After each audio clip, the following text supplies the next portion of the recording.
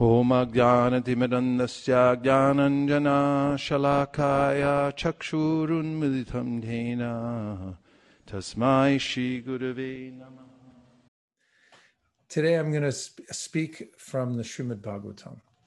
And this is a verse spoken by Kapila Dev to Devahuti. And it's from the 3rd canto, 25th chapter, 25th verse.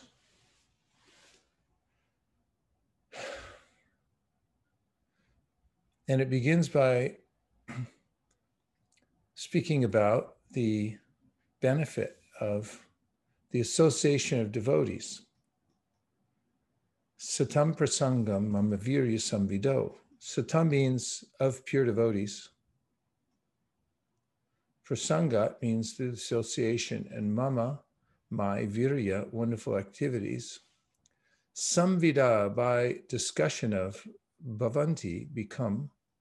Bhavanti hrit karna rasayana kata. Hrit means the heart, and karna, the ear. Rasa ayana, pleasing. Kata. So the kind of discussion that takes place amongst devotees is very different than the discussion that takes place amongst non-devotees. First of all, non-devotees are preoccupied with satisfying themselves through sense gratification. And devotees are preoccupied with satisfying Krishna. And as an example of this, mostly people, when they take to householder life, and even when they don't, but especially when they do, are interested in it, in consuming and decorating their homes and decorating their bodies. So that means you have to get all dressed up, and you also have to make your house look nice and decorate it inside. And there's a lot of expense that you can take for that. However, and of course, there's a lot of conversation that takes place around dressing and taking care of your house. It's a perennial subject matter. You're in the material world. How could that conversation go on? Because here it's mentioning when you're talking amongst devotees, satam, the conversation is pleasing, spiritually pleasing. So the difference would be that devotees would be talking about how to construct a temple. You have to pour the same concrete. You have to put rebar down and pour concrete. You have to pick out the different materials for the temple, just like you do for your house. Only it's a transcendental activity. And when you're engaged in getting permits and talking about which materials to use, it's transcendental because you're building it for Krishna. So that kind of activity of building is not prohibited. It's called yukta. This is the benefit of devotional service. And as far as dressing goes, devotees, they dress fairly simply in order to please Krishna, unless they dress up in a fancy way to please Krishna. That's also possible. But the point is, they're doing it for Krishna, whereas a materialistic person is doing it for him or herself. And so the conversation that goes on around dressing, building, living, and acquiring various kinds of items, like you might need an oven or a refrigerator and so forth. When the acquisition is for Krishna, there's a different conversation. It's a transcendental conversation because it's to satisfy Krishna. I mean, after all, why are you getting a refrigerator in the first place? It's so that you can keep all kinds of goods to cook to satisfy Krishna. And who would know about that, that you could cook for God unless somebody was a Satam or a Vaishnav, because this is the folly of impersonalism. If God doesn't have a mouth and you can't feed him, then you're left thinking like, well, I just have to think about feeding myself. And the conversation really then is, there's nowhere to go when you're trying to feed an impersonal God. But when he's personal, when he's standing right there and he has a beautiful mouth, and as we hear from Bhagavad Gita, patram pushpam palam toyam yome bhaktya priyachati taraham bhakti paritam ashnami paritatmana. You can actually offer something to Krishna and he'll accept it. Then it's very engaging for the devotee. And there's a lot of conversation around food. For instance, in the Chaitanya Charitamrita, there are pages and pages, verse after verse, describing the kinds of food, prasad, bhoga, that's offered to the Lord, and then it becomes prasad. In fact, the Raghavera Jali, the bags of Raghava that were prepared by Damayanti, were done so with the idea that Chaitanya Mahaprabhu was an ordinary person and that he might get indigestion from eating certain kinds of things. So Damayanti went to great care to put extra ginger in some of the sweets so he could digest nicely. And also when devotees get a new cloth, they don't just throw it on, they take it first and they offer it to the deity. And you'll find Bhaktivinoda Thakur mentions in one of his diaries that everything that he uses is first offered to Krishna. It's all prasad. So the satam prasangama maviri sambido bhavandi hrit karna rasayana kata. Yes, there's direct Krishna kata, hearing from the Bhagavatam, hearing about Krishna in the spiritual world, his putting himself in harm's way, like with the pastime of Kaliya, when he actually jumps in the Kaliya lake, splashes around just to agitate the snake, and then gets captured by Kaliya, and Kaliya is holding him in his coils. And meanwhile, everyone's fainting out of anguish, seeing their beloved Krishna in the coils of this monstrous creature that's poisoned the lake. People are dying. Birds fly over and die just from the fumes. And so we can talk about that. That's all about Krishna. In fact, Prabhupada turned the 10th canto into Krishna book, just stories about Krishna and what he does during the day, how he plays with his friends, how he interacts with his parents, how when Rohini goes to call him from playing, he's playing with his friends. Rohini says, come home now, it's time to eat, because Nanda won't take his meals until you come home. And so Rohini goes back and the kids keep playing. They don't even listen to her because the other kids say that if you go home now, Krishna and Balaram, we're not going to let you play with us again. So out of fear, they stay and play with their friends until Yashoda comes. She has more weight. Nandakim Akarod Brahman is mentioned in the Srimad Bhagavatam, that Yashoda, she's got the most intimate relationship with Krishna. She's his mother. He takes milk from her breast and thinks, this is my mother, I have to go home now. So this is the Supreme Personality of Godhead. And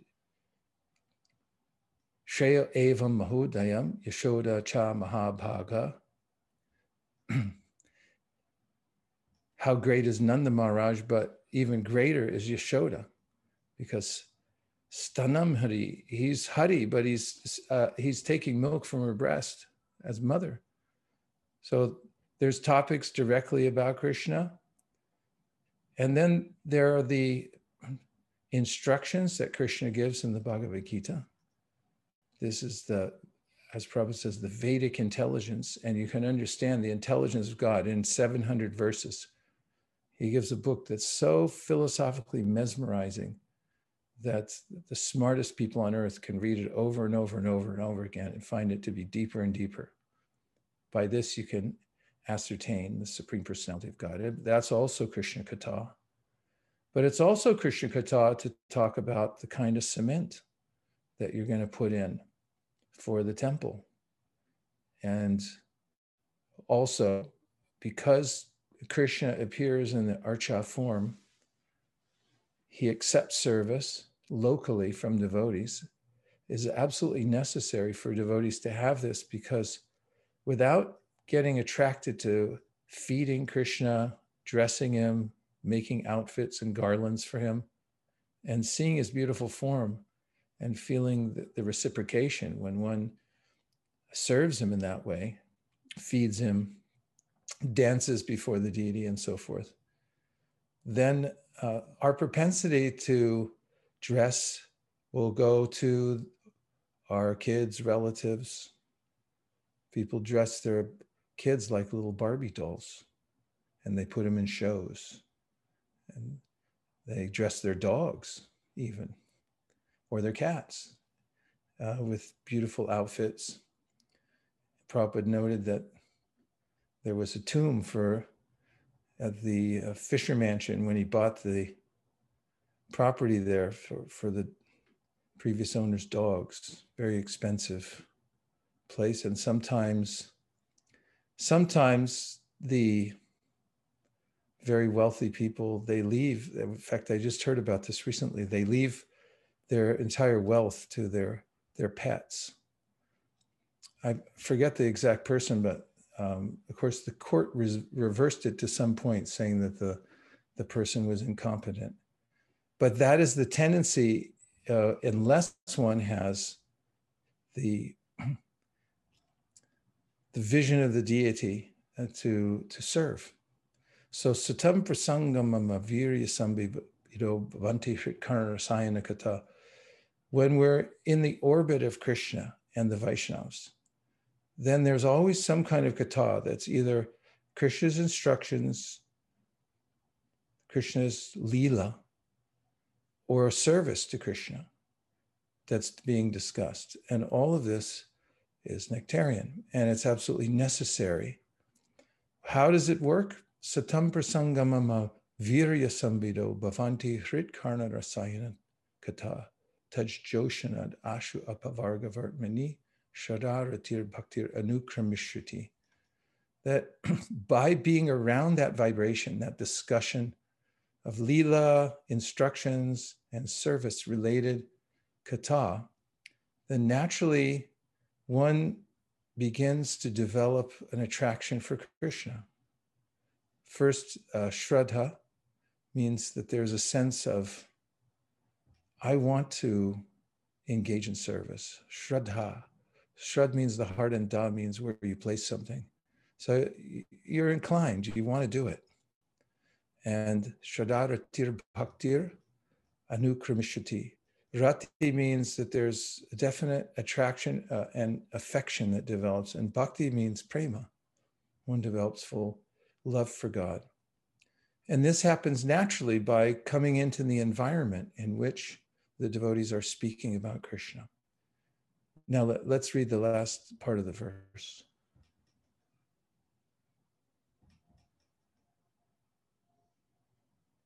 Satam prasangam mama virya sambhido bhavanti hritkarna rasayana kata.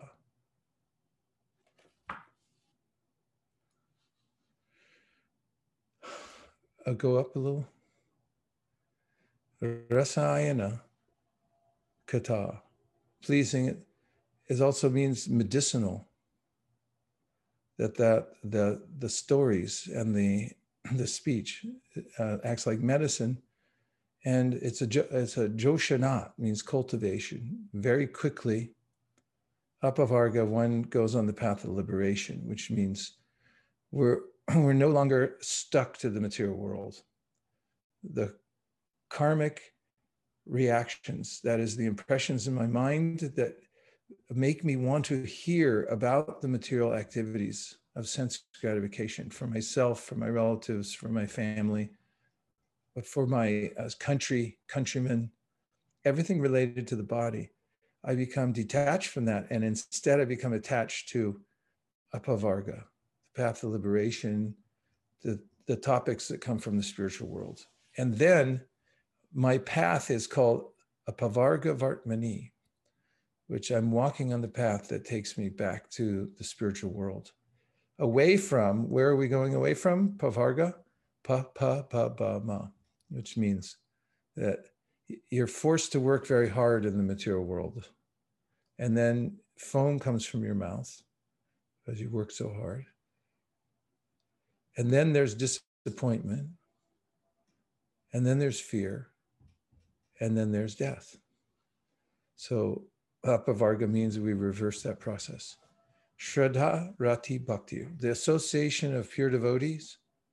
In the association of pure devotees, discussion of the pastimes and activities of the Supreme Personality of Godhead is very pleasing and satisfying to the ear and the heart.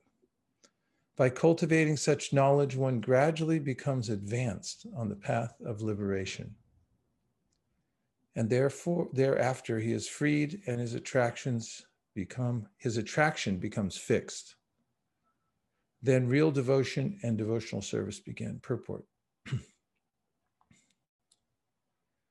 The process of advancing in Krishna consciousness and devotional service is described here. The first point is that one must seek the association of persons who are Krishna conscious and who engage in devotional service. Without such association, one cannot make advancement. Simply by theoretical knowledge or study, one cannot make any appreciable advancement. One must give up the association of materialistic persons and seek the association of devotees, because without the association of devotees, one cannot understand the activities of the Lord. Generally, people are convinced of the impersonal feature of the absolute truth. Because they do not associate with devotees, they cannot understand that the absolute truth can be a person and have personal activities. This is a very difficult subject matter, and unless one has personal understanding of the absolute truth, there's no meaning to devotion. Service or devotion cannot be offered to anything impersonal. Service must be offered to a person. Non-devotees cannot appreciate Krishna consciousness by reading the Srimad Bhagavatam or any other Vedic literature wherein the activities of the Lord are described. They think that these activities are fictional, manufactured stories, because spiritual life is not explained to them in the proper mood. To understand the personal activities of the Lord, one has to seek the association of devotees. And by such association, when one contemplates and tries to understand the transcendental activities of the Lord, the path to liberation is open and he is freed. One who has firm faith in the Supreme Personality of Godhead becomes fixed, and his attraction for association with the Lord and the devotees increases. Association with the devotees means association with the Lord. The devotee who makes this association develops the consciousness for rendering service to the Lord. And then, being situated in the transcendental position of devotional service, he gradually becomes perfect.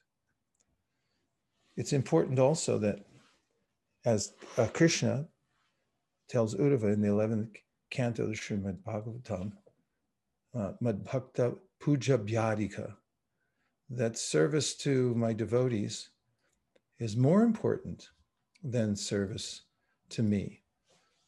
By serving the Vaishnav, one is best pleasing Krishna. The Kanishta Adhikari is described, Archaryam eva hariye pujamya sharyehate na tadbhakteshu chanyeshu sabhakta prakrita smrita.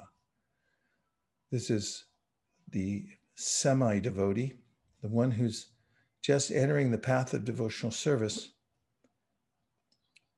and is very generously given the title of a devotee, but is called a prakrita bhakta, one who's materialistically attached. Such a person actually is exalted in his or her own way, as Kapila Dev will tell us a little later on this chapter. Even the Kanishta Adhikari is extremely elevated compared to the rest of the population. However, the vision of the Kanishta is described that Archaryam eva haraye pujam yashradaye hate. Such a person has faith in Krishna only, but doesn't know the glory of the devotees, how to appreciate them or serve them, nor does such a person know how to do good for others, or have the inclination to do it either. And so the process of pleasing Krishna is taken up by the Madhyama Adhikari, who's Ishvare Taradineshu Balisheshu Dusatsucha Prema Maitri Kripo Peksha Yakaroti Samadhyamaha. The Madhyama, middle devotee who's moving about the world and giving Krishna consciousness to others, knows how to do good for others and distinguishes between four kinds of entities. Sees Ishvar, the Supreme Personality of Godhead, and develops prema, sees the devotees and develops appropriate friendships, sees the innocent and gives as much kripa, mercy, as possible, and sees the envious and avoids them so that they don't become more envious. And so these are the four classes. Wow, Sundays, they happen in place, I guess. We're attracting all kinds of Vaishnavas here. Hare Krishna. The devotee who knows how to worship Vaishnavas is exalted in the Srimad Bhagavatam as being more advanced.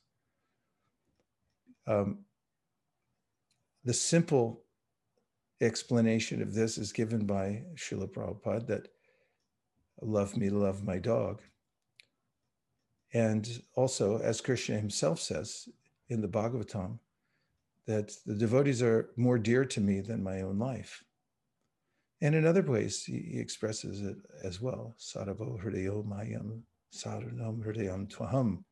Devotees are in my heart, I'm in their heart, and nobody is as dear to me as the devotees. So serving in the association of devotees, one hears the transcendental vibration, and then by that association, one naturally becomes advanced step by step in the process of devotional service. So in the purport, Prabhupada mentions that the reason that many people don't understand Krishna, they think that his activities are fictional, is because spiritual life is not explained to them in the proper mood. And this is a product of the hearts of the devotees who know Krishna to be the Supreme Personality of Godhead and describe him. I was a recipient of this. I had been exposed to many impersonal literatures, because that's practically all that's out there. There's books about Buddhism, which I read. There are copies of the Bhagavad Gita that have commentaries that are more or less impersonal. And this is, we can practically assume that's what's mostly available to people in the world. I know when I did a wide search to find information about spiritual life at the library and bookstores and other places, I found all kinds of books, and none of them had the same mood as Prabhupada's books. I had the Yoga Sutras of Patanjali and many other kinds of books, stacks.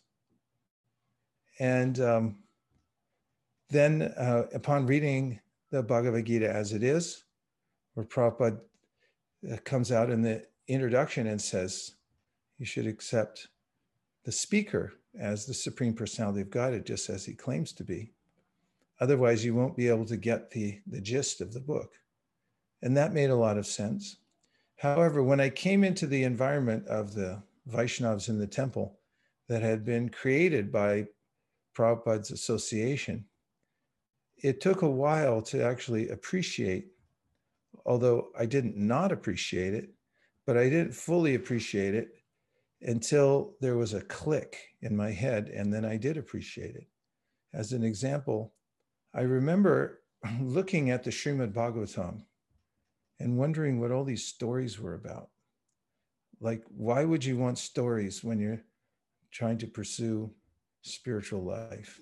This is a product of impersonalism, because stories almost sound abhorrent to a mind conditioned to the impersonal aspect of the Supreme Personality of Godhead. What to speak of the deity? I had one person in Toronto, after a program we had, a loft-like program we had, say, you know, I really like the Hare Krishna thing, but can I ask you one personal question? Sure. Why do you guys worship dolls? It's very hard for people to understand or see the deity until they've been in the environment of the devotees, which is a very special mood, where the devotees actually have become attached to Krishna and they love Krishna. So for me, I remember looking at the altar and being attracted mostly to the flowers. And I couldn't even see the deity, actually. But then hearing the Bhagavatam class, which is a daily affair, and then, of course, Bhagavad Gita, but especially the Bhagavatam, we were on the first canto.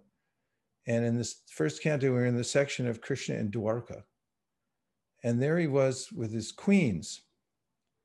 And then there was a verse. The temple president, Bhutatma Prabhu, was reading from the verse, and he was saying how the queens could not quit those lotus feet. There was something about that phrase that just clicked in my head, and I felt changed all of a sudden. It was probably after a month or so of just being in the environment of the devotees, hearing Bhagavatam with the devotees, dancing for the deities, even though I wasn't even sure what they were for sure, exactly, or why we were doing it. And taking prasadam, this all-encompassing environment. Suddenly I felt, oh, I do like Krishna after all.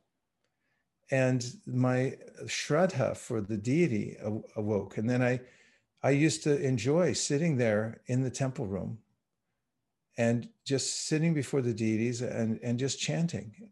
And for some reason, it felt really nice. And then hearing the Bhagavatam started to become nice also. So this verse is very practical. Satam prasanga mama virya samvido bhavanti hrit karna rasayana kata. The kata, the right kind of kata and the right mood in which Krishna is being worshipped as the Supreme Personality of Godhead, as the source of Paramatma, as the source of Brahman, as the source of everything, and as an eternal personality, not the unborn within Krishna, but actually Krishna is the Supreme Personality of Godhead. In that kind of association, the verse says that actually, Bhavanti hrit karna rasayanaka tajjoshanad, very quickly it can happen. Tajjoshanad ashu apavarga vartmani. First of all, what happens is you're turned around from the path of birth and death and you start going towards the spiritual world. And then you get Shraddha, Rati, Bhakti. You can develop all of the most refined qualities of love for Krishna just by being in that environment and hearing about him. So anyone who comes into the community of devotees and regularly hears about Krishna, his instructions, his Leela, and then is given some kind of service, will be able to come to the perfection of devotional service gradually, or Tajjoshanad very quickly in geological time, and in the time that we've been in the material world. It happens very quickly by this powerful association of the devotees. So then Rupa Goswami gives the outline of what devotional service actually is in his Bhakti Rasamrita Sindhu. he starts by saying, Anyabilashita shunyam jnana karmanyanavritam anukulyena krishnanu shilanam bhaktirutama. So the words here are anushilanam means continuous, nonstop cultivation of devotional service that's free from any other motive except to serve Krishna.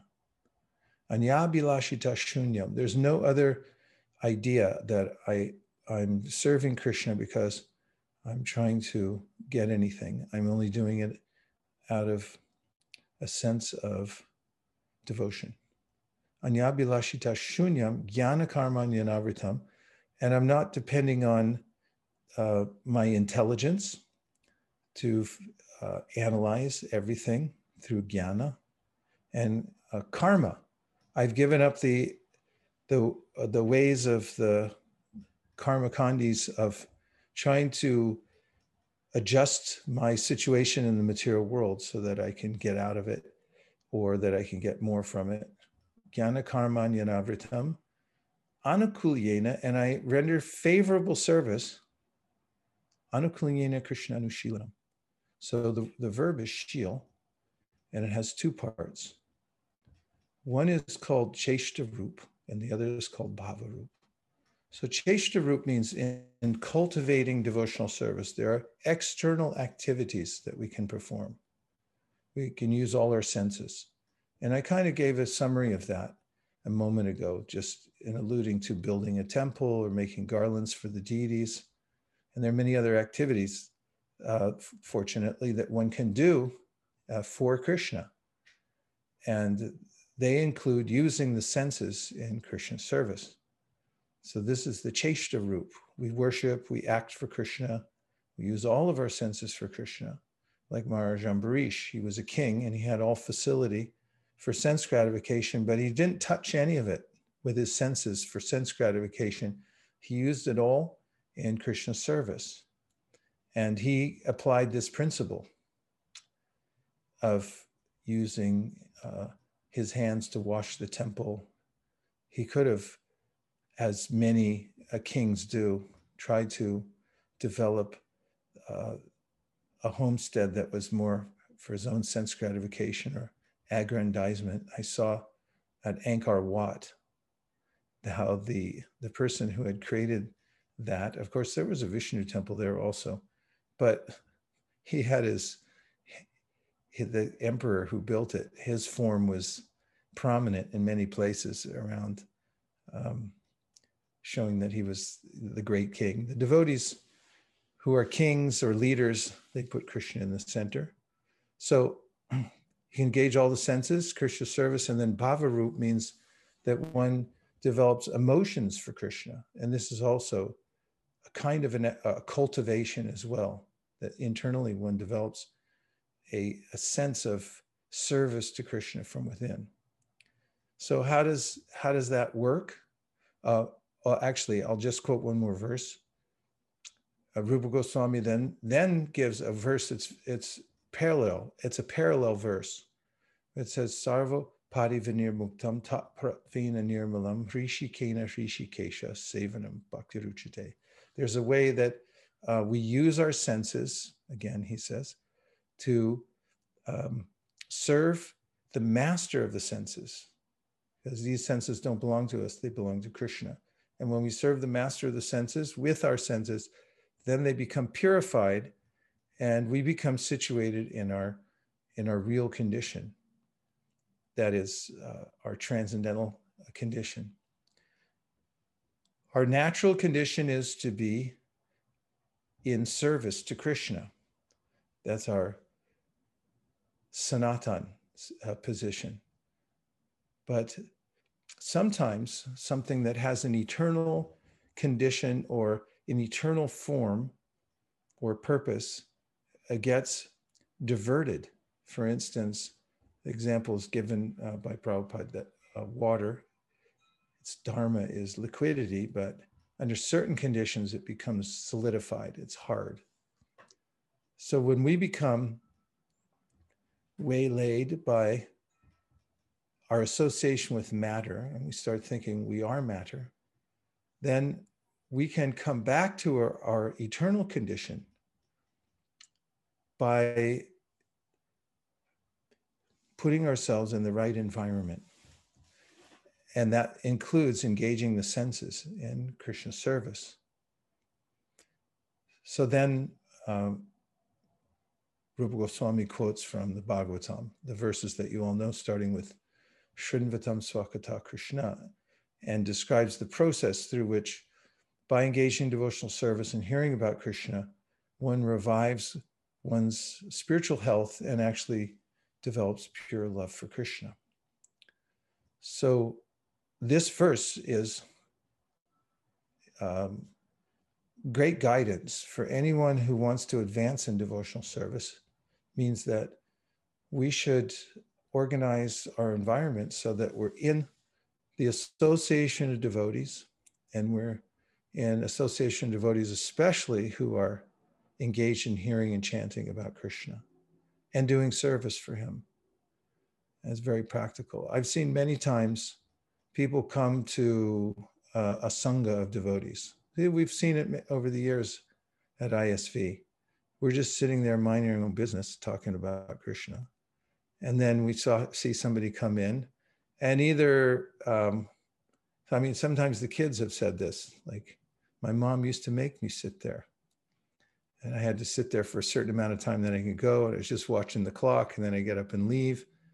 But after a while, it kind of grabs you. You think, well, I don't know what it is, but it's actually not that bad. And I've seen adults come who have all kinds of problems and thinking about woe is me, which is the mantra of the material world, especially these days. And then it's, listening. And then, wow, I actually feel better. I feel better than okay. Title of my new book, Better Than Okay. It's really hard to be okay in the material world. Like people say, how are you doing? And so people have to think about it for a minute. Oh, I guess I'm okay. I'm not quite sure. I don't know if I've reached that level.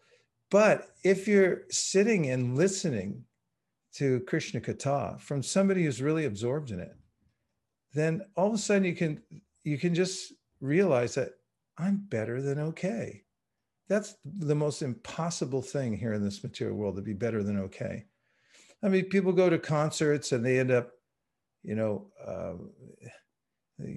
they can't see anyway, and it's too loud, or there's people intoxicated around them, and then they end up falling asleep on the floor.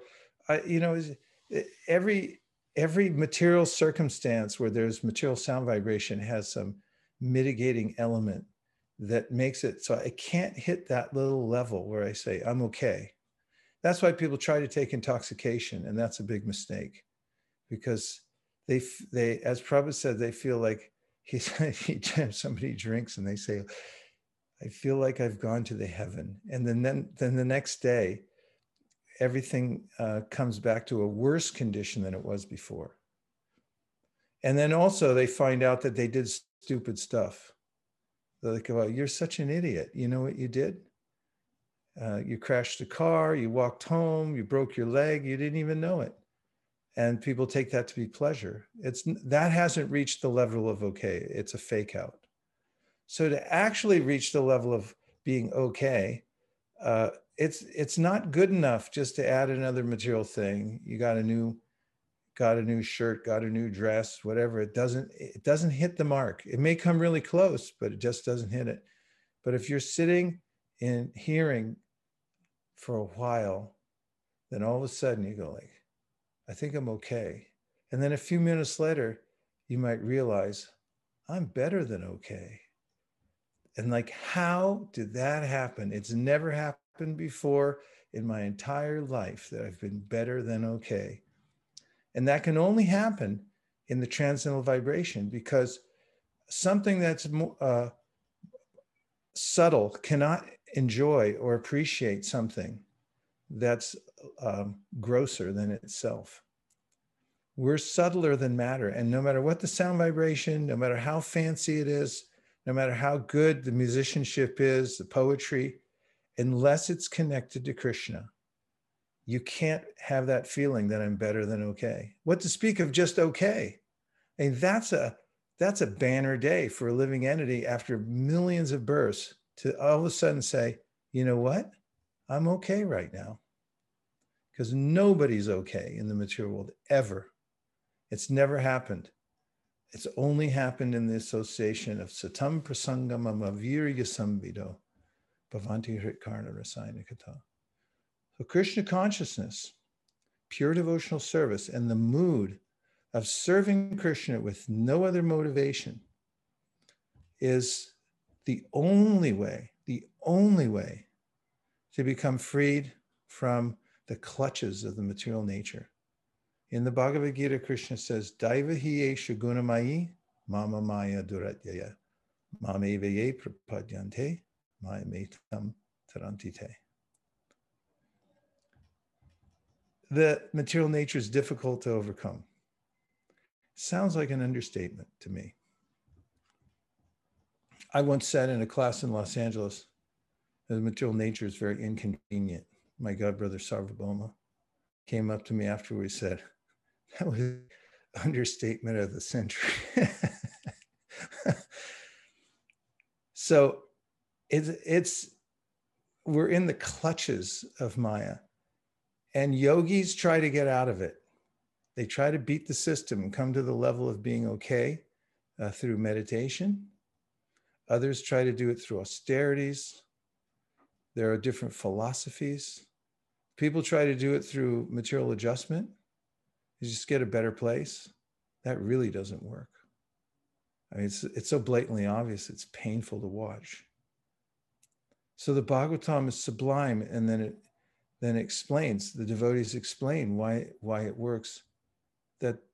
That when you're able to relish the activities of Krishna, and it starts to sound sweet to you, and Krishna comes to your mind, and verses about Krishna come to your mind, and you like chanting his holy name, then you can rise above the clutches of the material nature. And then when the waves of sense gratification inviting you to come back, I heard as a kid, my father used to read books to me. And there was one about a raccoon. Some kid had a raccoon. He tamed him. I was all attached to it. So, oh man, I want a raccoon. And then, the raccoon was at home, take care of it. And then one fine summer night, there was a call from another raccoon out in the wilderness, and their pet raccoon just jumped off the porch, ran away, and never to come home again. Is that siren call from nature? It's like, I got to go now. And it happens to even the yogis. Rikta matayo. Why? Because they don't have anything in their head. They don't have the vibration of the spiritual world in their head. And so when that call of the wild comes, hey, why don't you come with us to this stupid thing where you're going to injure yourself and end up worse off than you ever were before? Then you go, okay. Why? Because Rikta Matayo, you don't have anything better in your head. So Bhagavatam says, if you have the Leela and the beautiful pastimes of Krishna in your head, and you've tasted something unusual in the chanting, and you've seen the deity, and even one time you saw the deity and you felt like, this is nice. This is beautiful. You've tasted Charnamrita and you go like, wow, that was like the Ganga coming from a celestial world. Any of these things, you smell the incense. That's all it takes. One time, and you feel it. Then you've got something. You've got Krishna, the Krishna bug. And if you become situated in that, then the material nature can't carry you away. Otherwise, even the great yogis get carried away at any time when the waves come, no matter how many thousands of years they've meditated for and held back the senses. They have to be engaged in Krishna's service. So this is the safe path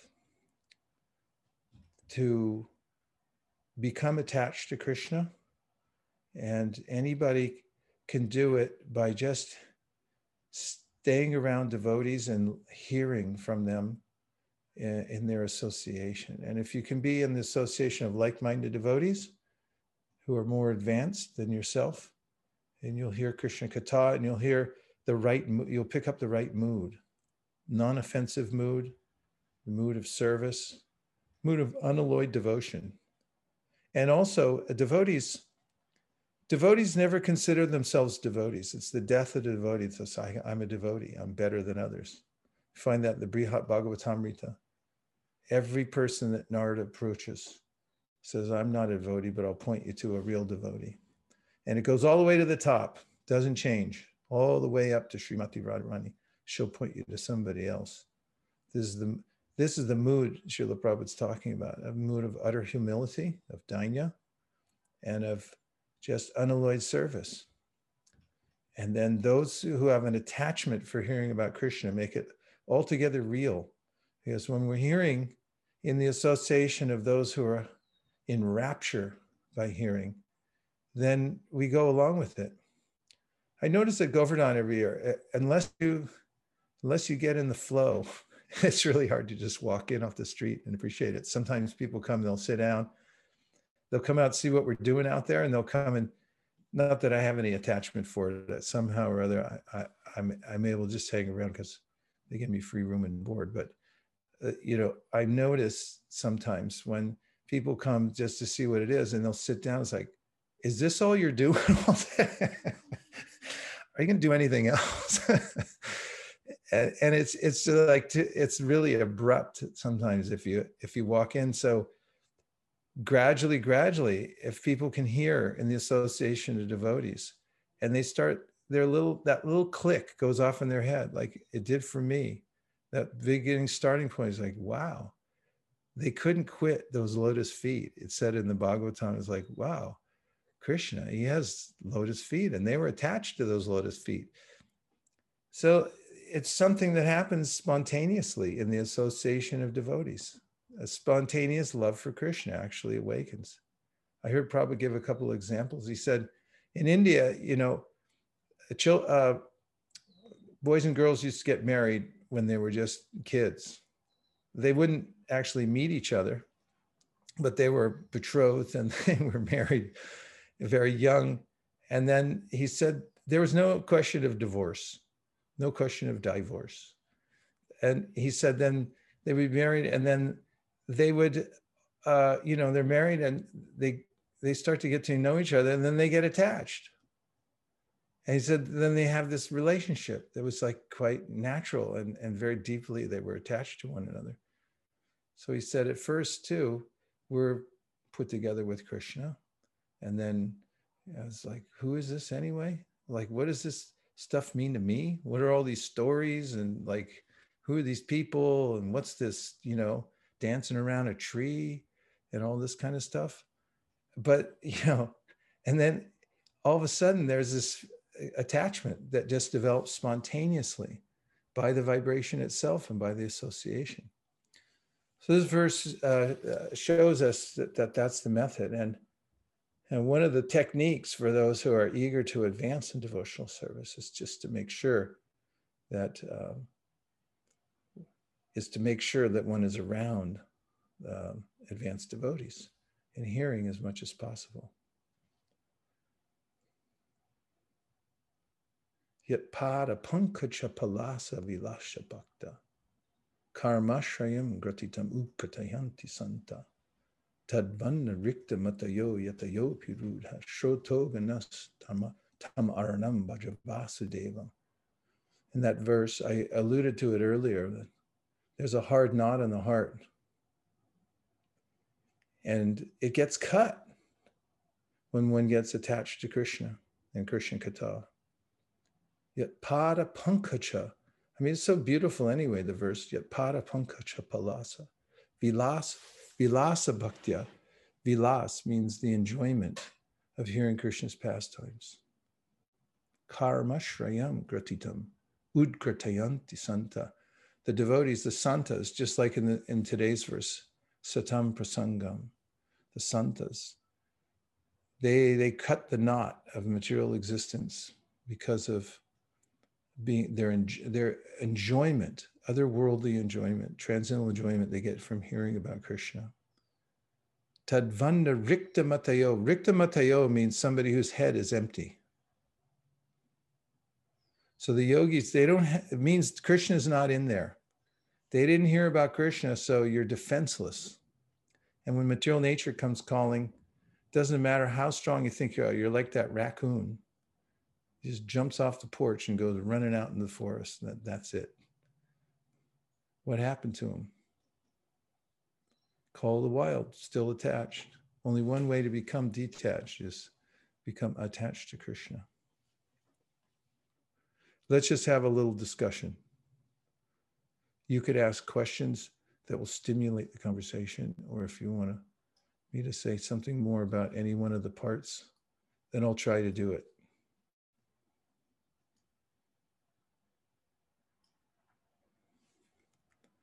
Ananda Murari Prabhu. Hi, Krishna Guru Maharaj. It's very nice. Huh? Are you in Michigan? Ypsilanti, yep. Is everyone okay there? Yeah, we're doing good. Okay. Yeah, just recently, a few of the devotees, I think they had COVID. Deva's just getting over COVID, but he's feeling fine now. And okay. Since Shri and I already had it, we're doing good. Okay. So everyone's doing well. Okay, glad to hear it. I was just appreciating this point of the need to remember and be attracted to something beautiful, to be attracted to really Krishna's pastimes, what's going on with Krishna. And you mentioned to have, and I forget how you're wording it now, but to have an experience in chanting Krishna's holy name, said something to that effect. So I was just curious if you could expand a little bit. What does it mean to have an experience of Krishna's holy name?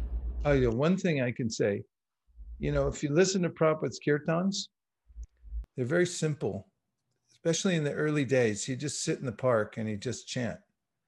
He had one tune. And if you catalog all of Prabhupada's tunes throughout his whole campaign, he had 3 tunes total.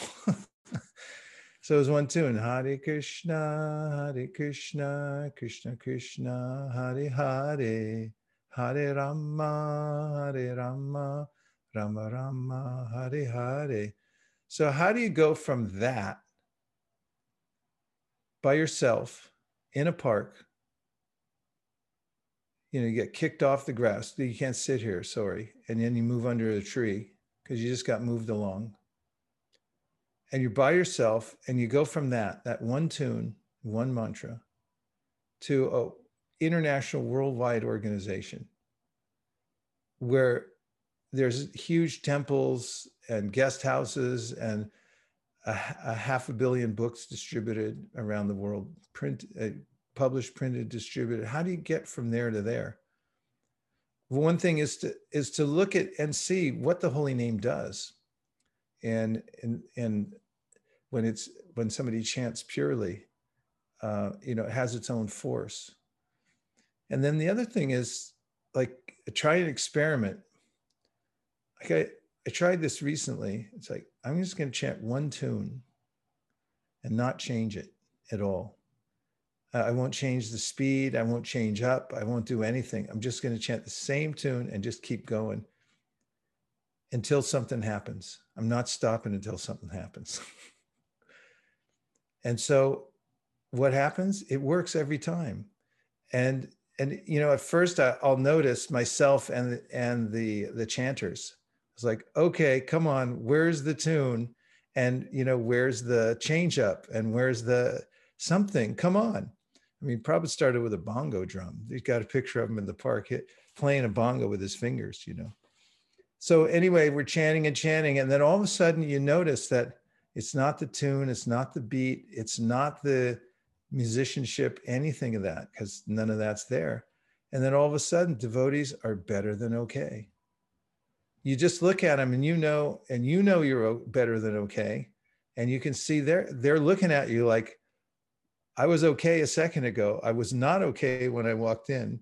I hit okay about 10 minutes ago, and now I'm better than okay. And that's what makes the Hare Krishna movement. It's the holy name, and it doesn't need anything extra. I'm not saying we shouldn't do anything extra, but that experience you're asking about, anybody can have it anytime, really. And just take the holy name as it is and just experiment with it.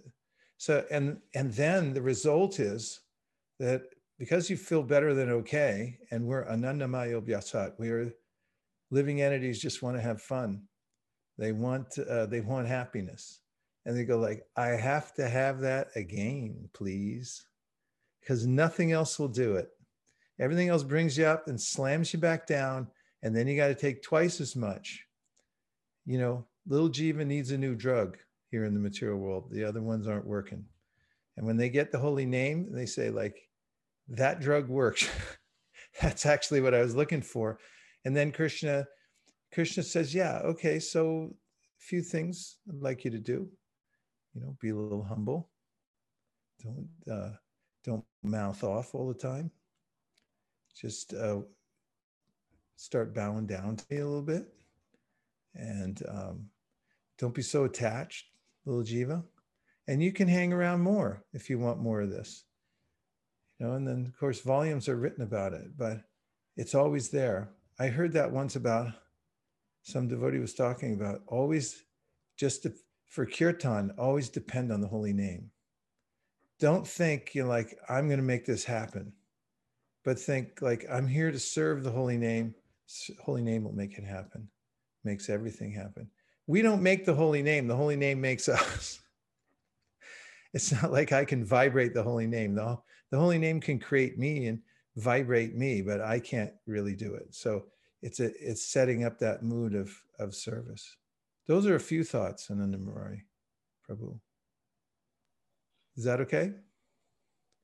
Yeah, very much so. I like this point. It's something that I've been thinking of recently, that there's a Wu-Tang song clan, this band, this like hip hop group called Wu-Tang Clan, and they have a song. The chorus is "Cash rules everything around me," but recently a friend and I were saying, "Grace rules everything around me," and just I like that aspect of just showing up, and there's an active role that we play by showing up for the holy name, but then really allowing the grace of the holy name to guide us and allow the grace of the holy name to vibrate us and to transform us.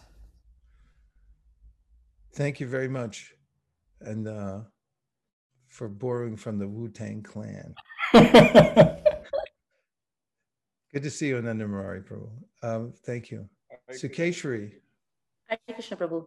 Prabhu, well, you were talking about... Sukeshri and then Devavrata. Go ahead, please. So Prabhu, I was just thinking about the story of Kanchipurna when he actually talks to Varadarajaswami, Swami, because you were mentioning about Vaishnava Seva. I was just thinking about two things that we have to make happen in our lives is no Vaishnava Prad and do Vaishnava Seva. So I was remembering when Kanchipurna was the only disciple of Ramanujacharya who would actually directly talk to Varadaraja. And everybody in the village would ask him questions and he would actually ask the Lord. So one day, one of the villagers asked him, would you ask the Lord if I will go back to Godhead? And Varadaraja Swami says, yes, he will go back to Godhead this lifetime. So then Kanchipurna gets very excited that he wants to know if he will go back to Godhead. So he asks him, so Lord, will I go back to Godhead? And he thinks for a little bit and he says, no, not really. And he gets very worried. He's like, out of all the villages, you're just talking to me and I won't go back to Godhead. He says, because you're serving me and you have to go serve a Vaishnava. So then he makes it a point to go and serve Mahapurna, So I was just remembering that point that even though Lord may actually be talking to you, you might actually be in direct connection. Until unless you do a Vaishnava Seva, you won't go nowhere. Thank you, Prabhu. I just wanted to share that. Yeah, it's a similar point that Vrindavan Das Thakur makes in the Chaitanya Bhagavat. He says, if you worship Lord Narayan, there's some question about whether you'll go back to Godhead. You may or may not. But if you worship the devotee of Lord Narayan, then you'll definitely go back to Godhead. these indicators are there. Yeah. Devavrata? Hare Krishna, Guru Maharaj. Hare Krishna. I was appreciating this point you're making about the holy name. And I've recently been making an experiment to listen to all of Prabhupada's classes chronologically from 1966 until his final classes in 1977. And one thing I'm noticing as I'm listening to the classes is, one, Prabhupada's presenting the philosophy very simply and very straightforwardly. And the first bhajan Prabhupada actually sings is Bhaja Hare Mana. And he's singing it, and no one really knows what the translation actually is. He's just singing it, and the people are just kind of sitting there listening to him sing it. But people continued to come. And so I was kind of like, I've been reflecting on this point recently, like with my own execution of Krishna consciousness. Okay, Prabhupada, he's just chanting these simple tunes. He's presenting the philosophy very simply, very straightforwardly, the way as Guru Maharaj has presented it. And people are so receptive to it. And I was thinking, I was like, you know, there's not so much that I have to adjust in terms of philosophy, in terms of the holy name. What needs to be adjusted is, you know, the condition of my own heart, the purification of my own heart. And by purifying my heart, the vibration that I emanate actually has a bigger effect. Like we have Jai Advaita Maharaj visiting the ashram right now. And he presents the philosophy in a very, very simple way. And it's things that I've heard before many times. He doesn't use any like new examples. He uses examples that you read in Prabhupada's books, that you hear in Prabhupada's lectures. But the same example that you hear in Prabhupada's lectures and you hear in Prabhupada's books, when he speaks it, everything just becomes so clear. Everything just becomes, you know, so easy to understand. And you just develop like such a perspective like, well, duh, why didn't I see like that before? So I was just thinking, you know, on this point, we don't make the holy name, the holy name makes us. We just simply have to plug into what Prabhupada has given us and allow that to purify us and just become instruments for it. And so much can come from that. And so I was just reflecting on that in relationship to you and Nanda Murari's conversation. Very important and pertinent realizations, Devavrata. So nice to hear them. Thank you very much for beaming in. Srivatsa? Hare Krishna, Guru Maharaj. I had a question and a reflection. I was hoping you could elaborate a bit more on detachment, because I feel like detachment is something that sometimes I always feel like I'm getting, and then suddenly I'll realize I don't have, because the moment I realize I don't have it is when it starts hindering my spiritual life, because my mind isn't able to like calm down. And should I just share my reflection later, Maharaj, or should I just? Yeah, that'd be easier. Otherwise, I might get distracted, because it's a very interesting question you've posed. What is the exact question? Could you say it in one sentence with 10 words or less? Okay. Could you please elaborate on detachment and how to have a realistic understanding of how detached I am, basically? It becomes self-evident. As Bhagavatam points out, tada rajas tamo bhava. Like tada means at that time, but it also, there's a kind of a phrase in America where you go, tada, means like, hey, it just happened. So tada is like that. It's like, tada, hey, I don't fall asleep in class anymore because I actually like this. That's real detachment. Ta-da! And tada rajas tamo bhava kamalubhadayaschaye. There's a point at which the practitioner actually starts to realize that I'm not being pinched anymore. Whereas before I was being forced to look here, look there, do this, do that, even though I thought like, this is not very good, but I still had to do it anyway. And then there's a clearing, and there's a feeling that, yeah, I'm actually feeling much better. Now, of course, there's a lot of descriptions given for our benefit about anartha nivritti, and about how it can be a little herky-jerky for a while, in the sense that, you know, I feel a little detached and I get all exalted. I feel I'm, really made advancement. And then next thing I know, I'm sitting in the corner with a gallon of ice cream and a spoon, and there's only half a gallon left, or whatever your anartha may be.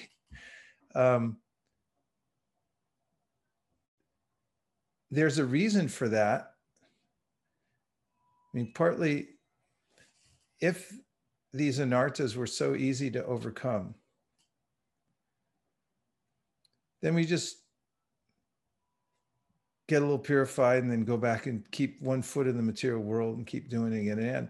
But there's keep engaging again in material sense gratification. But the devotee becomes aware of the fact that my advancement in devotional service is so valuable when there's a little taste that this, I'm better than okay, and I've never been better than okay, ever. And it's like, I don't want to lose that. That's a good sign too. Because then, like, out of fear of losing what I have now, I'm very careful. That's a beginning stage of detachment. It's like, I have to protect what I have so far, what I've made so far. And then a realization, as is described by Vyasadeva, he says that the yogis, they become aware that when I engage in material sense gratification without any connection to Krishna, that leaves a hladini samskar, this impression of a pleasure from the material senses in the world.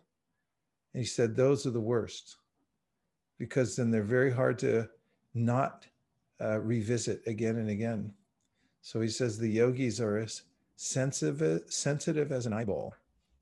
It's the most sensitive part of your body, because if you get one little hair on your eye, then you'll be disturbed. So they try not to re-engage in that. The devotees are more protected than the yogis, because they have all kinds of ways of engaging the senses that we already talked about earlier. But they also become aware of the fact that sense gratification is no joke. It's not something that I can dabble in and also be better than okay in devotional service, because it's sticky as anything, like mango sap. Once you get it, then it may not come back tomorrow, but it may come back the next week or next year or whatever. And it may be coming back to us from lifetimes ago. And so when a devotee comes to this awareness that I actually want to be a pure devotee, I actually don't want to stay in the material world, he or she becomes concerned about the re-engagement of the senses in the material world. But it happens by Krishna's grace.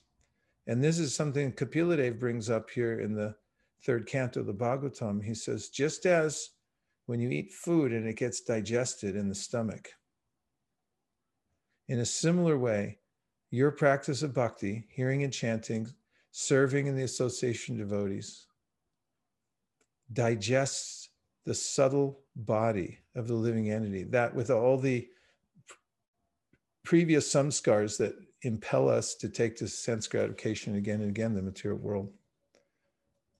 What was your realization? I was thinking about what you were saying about the holy name, and I was thinking about how you're talking about how we shouldn't come in with our own agenda when chanting the holy name.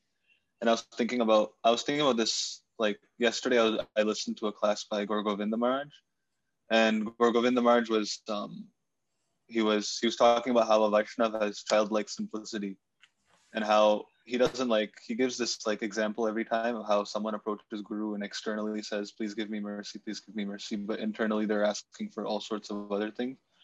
And I was thinking about it just because I also was on Facebook yesterday, and I saw this this kirtan that was shared by Madhavananda Prabhu of Gaur Govinda Maharaj singing Nityananda Prabhu bhajans. And Gaur Govinda Maharaj looked like he was just so aloof. He was just like if a 5-year-old kid got a new toy and was just really just rejoicing with it. It was like he was just really, really enjoying it. And someone commented saying, like, Prabhu, everyone looks so happy. And then Madhavananda Prabhu was saying like, the camera doesn't show everyone in the audience crying. And I was thinking about how Gaur Govinda Maharaj isn't necessarily like like a professional singer or anything. And he always sings one tune for every single verse, just like Prabhupada, even though it's a different tune. And still it's so like heart rendering, and it turns your heart. So that's what I was thinking about. Rending, heart rending. So there's another thought I have about this detachment. It has to do with our seva. And we say, your seva will save you. And so it's important to become attached to your service, because even if there are pullings of the senses and there's some anarthas there, duty calls and we have to do our service. We continue with our service in spite of the fact that, I'm unworthy of it and I have all these different anarthas and everything like that. And staying engaged in service. I remember one, speaking of Jayaweta Maharaj, one in Vrindavan one year, we were celebrating Prabhupada's Tirobhava. And Jayaweta Maharaj was speaking about how he remembered how, when as a young man, he was given the service to work in the BBT. He was doing some literary things, transcribing, typing, and then editing and so forth. And he said it was very engaging. And he said he knew of others that, had taken to devotional service, and at that young age, they had been pulled away by their senses in different directions and had fallen away from the strict practice. And he said he felt so grateful that he had this service that was holding him in place. It's like, I can't go anywhere, I have to do this. So that's another very important aspect, because the service pulls you through the different eras of your life and helps bring you through the other side, because it's very rare that anybody goes, unless you're Shukadev Goswami, all the different ages of your life without getting tipped over one way or another. Because, I mean, it's a pretty turbulent and eventful world. So better to have a rope to hang on to at the same time, because that can help even in times when you may not have you may not feel as steady as you were at other times. If you have your service and you say, no, sir, sorry, sir, I can't give up my service, sir. I'm here reporting for duty and I don't give it up for anybody. If you have that will also help pull you through to the other side in the way of detachment. Somehow or other, put together one lifetime of staying close to devotional service, going through all the different areas. You don't have to be Haridas Thakur, but you do have to stay in the practice somehow or other and keep coming back to it and stay in your service. Try to make it through the whole lifetime, through all the different eras, and you'll win. Ashraya Madhava. Hare Krishna, Guru Maharaj. Hare Krishna. Jai Srila Prabhupada. Thank you. It just hit me when you said that, we don't make holy name makes us. And I was reflecting on that. I was thinking that holy name is not a tool for us to control our mind or our life. It is more like we are going to Krishna and saying, I have tried everything to control my anarthas, and show at the end, I have come to your shelter. Please help me out, because I'm not able to control my life. I'm not able to control my mind. So please help me out. Please engage me. That's my realization. And that thing will, I think, stick with me. What you said today, because I had been, I think, doing it just the wrong way for so long. I was thinking that, I will use Hare Krishna Mahamantra to control my life, but Actually, I'm not in control, basically. Yeah, it's a very important point, actually, and very nicely put, Ashraya Madhava. It's something that Srila Bhaktisiddhanta spoke about a lot, and in relationship with darshan and the concept of going to see Krishna. Actually, we go so we can be seen by Krishna. But what is he going to see when we go there? We should think about that. We should go and present ourselves before the deity. And like, okay, I'm here. That's why you ring the bell. Walk in, ring the bell. It's like, okay, I made it. I'm in here. Krishna, I came. Please look at me and acknowledge that I'm your servitor, please. And if we keep that mood, I'm not here to see Krishna. I'm here to be seen by Krishna. I'm not here for the holy name to control my senses, but I'm here to serve the holy name. It's very powerful. I just realized there's a treasure trove of questions here.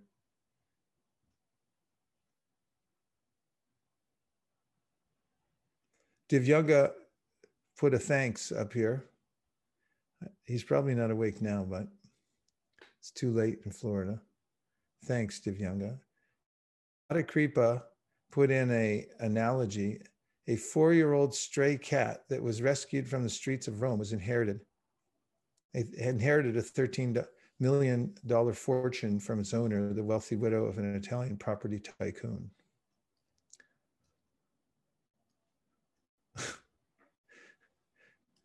They made a TV series about it. A question from Vijay Damodar Prabhu. He says, is it okay to leverage limited use of astrology in a sadhaka's life? Not to seek demigods to solve the bad times, but to get to know what are good times versus bad times so my energy is best channeled in Krishna service. All I have to say about that is good luck. I mean, it's really difficult to predict what's going to happen in the material world, even if you get a good astrologer, and it's hard to get a good astrologer. This is a point Prabhupada made. And there are people that can predict what's going to happen because it's a predictable thing. Same old stuff happens here all the time. That's why it's so boring here in the material world. But if you get an astrologer who's a pure devotee also, that's really helpful, but good luck finding somebody who's going to direct you like that. I mean, thing is about news, I listen to the news. I didn't say we, because I don't know if any of you ever listen to the news. I don't listen to the news, but I know in times when I do listen to the news, it's, at different times in my life, I've listened to news. I had a realization why. Like at the beginning of the pandemic, I was listening, and then I started thinking, why am I listening? And then I realized I'm trying to predict the future. I'm trying to figure out what's going to happen next. And then I was thinking, like, nothing ever happens next. It only happens now. Like astrologers, weathermen, or weather people try to predict the future, what's going to happen. Yogis try to look at the present and see. Prabhupada once said, when Pradyumna asked him about astrology, is it in our Siddhanta? And he said, no, not really. I mean, Devarshi Bhutatna Nrinam Pitrinam Nakinkaro Nayam Nrini Charajan Sarvatmaraya Sharanam Sharanyam Gato Mukundam Parihrita Kartam. We have all these debts and entanglements, but if you surrender to Krishna, you don't have them anymore. But Prabhupada said, if you know it's going to rain, take an umbrella. But he really, Srila Bhaktisiddhanta walked away from astrology. He didn't get into it. Prabhupada didn't rely on it. He never asked us to rely on it very much. He mentions it a couple times in his purport, just in a kind of generic kind of way that learned people know about astrology. But it's not really a Vaishnava thing to be totally into it, except some cases it's dovetailed with telling birth chart of Lord Chaitanya or something like that. But I'll just say in practical everyday use, if you read Prabhupada's purports, he's not really advocating for it so much. Since I am not past anartha and vritti, I rely on material life to sustain myself. Astrology can help tell me which bands of time I will get discouraged often, and thus I can do regular sadhana, not adventurous activities, continue with regular job in bad times versus try something bold and new. Start new business or change job and save money to construct new temple. All right, if it's for the new temple, Prabhu, you can use it. Thank you. When times are good for me, well, still trusting Krishna all the way. Careful about getting carried away by it. It's really, there's several things Prabhupada said you could get totally absorbed in, and you can increase unlimitedly, actually, is what he said. Exercise, there's no end to it. Somebody says, hey, man, you're healthy enough right now. You know, you look great, you're healthy. It's like, no, not yet. I have to. Jiva sitatva jignasya narto yaschaya karmi. Try to eat to live, not live to eat. So, yeah, we could look at a few things here and there. Also, eating, that's another thing you can do unlimitedly. And astrology, you know, it's easy to get carried away because how much do you want to refine it? And how do you know?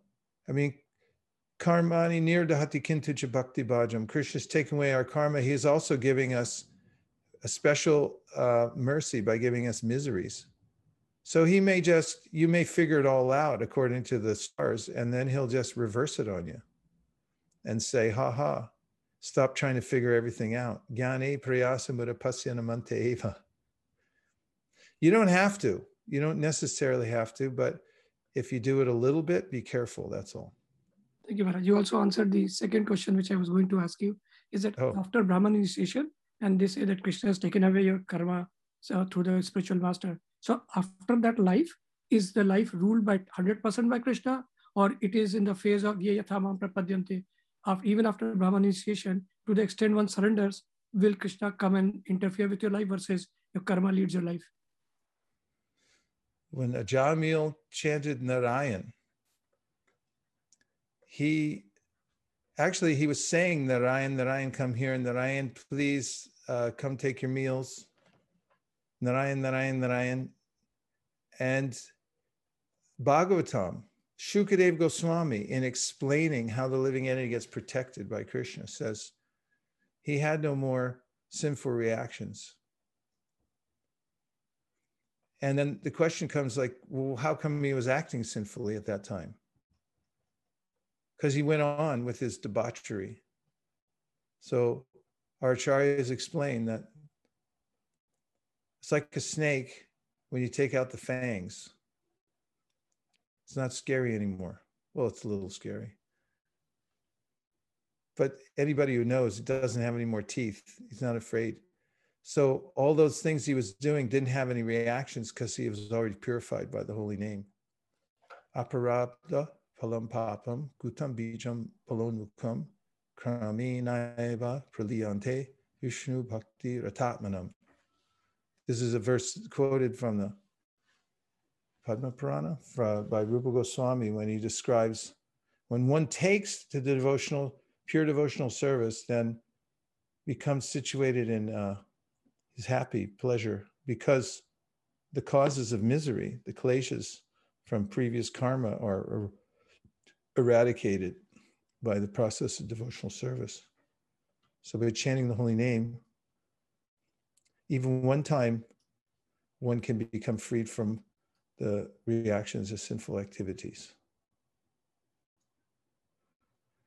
Of course, you can reinvigorate if you go back to them again. Bhakti Rafaela said yesterday oh, wait a minute, I'm over time now. So thank you, everybody, for taking your valuable time. You're up late at night, some of you. It's past bedtime for many of you. And we did what we could.